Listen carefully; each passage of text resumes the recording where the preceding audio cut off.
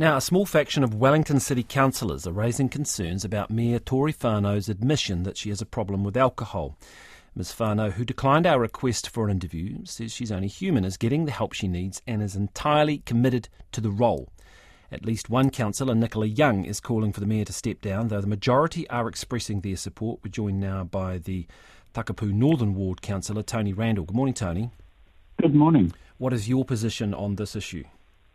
I think Tory is having a tough time, and I think being the mayor is a tough job.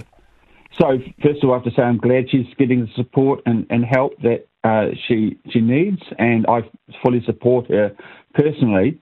But I'm concerned she's not able to give the 100%, 150% is needed to be the mayor of the capital city. What evidence is there that she's not? I mean, we saw a lot of goodwill from councillors towards her yesterday, Zoom meetings, this sort of thing. Is there any what evidence is that she's not doing her job? Well, I mean, I was unaware of the incident, but what's happened is, the mayor seems, from my experience, to be increasingly remote. She's executing a code of conduct complaint against 5 councillors, so the council was quite divided. She's cancelled the councillor-only meetings, which was the one forum where we could get together and thrash out stuff behind closed doors. And so, the communication that is needed around the council table is not happening. But that's not what we're hearing from other councillors, Rebecca Matthews for one. I mean, is this just a politically divided issue? I mean, those on the left of the councillor and the majority seem perfectly fine with her continuing in the role and don't see an issue. Look, I'm speaking from my own experience. I think the council was facing some very, very big decisions going forward, and we need to be working together in an open way to make sure that we make some sensible, evidence-based decisions when we come to the big stuff, which is early next year. But again, obviously this is an issue. It is something which has generated public scrutiny.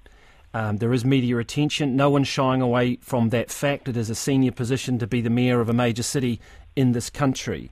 But again, in what way has her day-to-day job being affected and going to be affected by this? Those decisions are still going to be made. Those meetings are still going to be had, aren't they?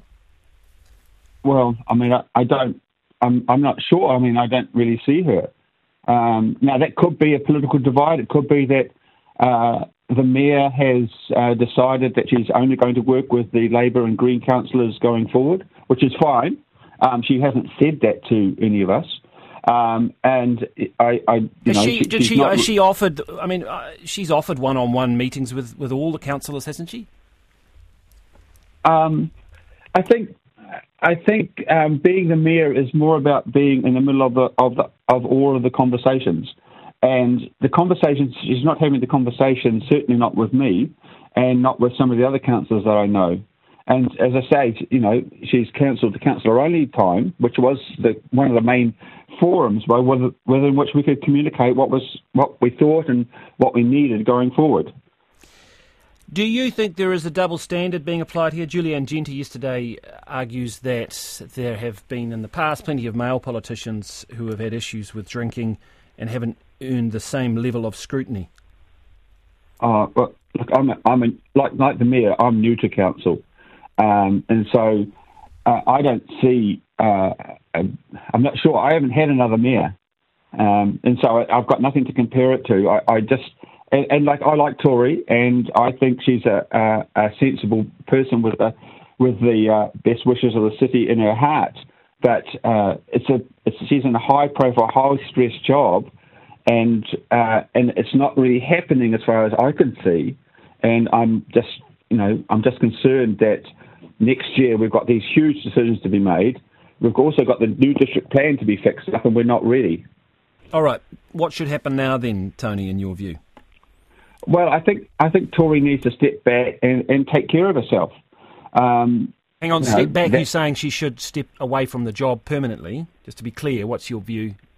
Yeah, I think she should resign. I think it's not I don't think that in her role, the council's not coming together underneath her leadership, and the communication is not really happening through the mayoral office. That needs to happen.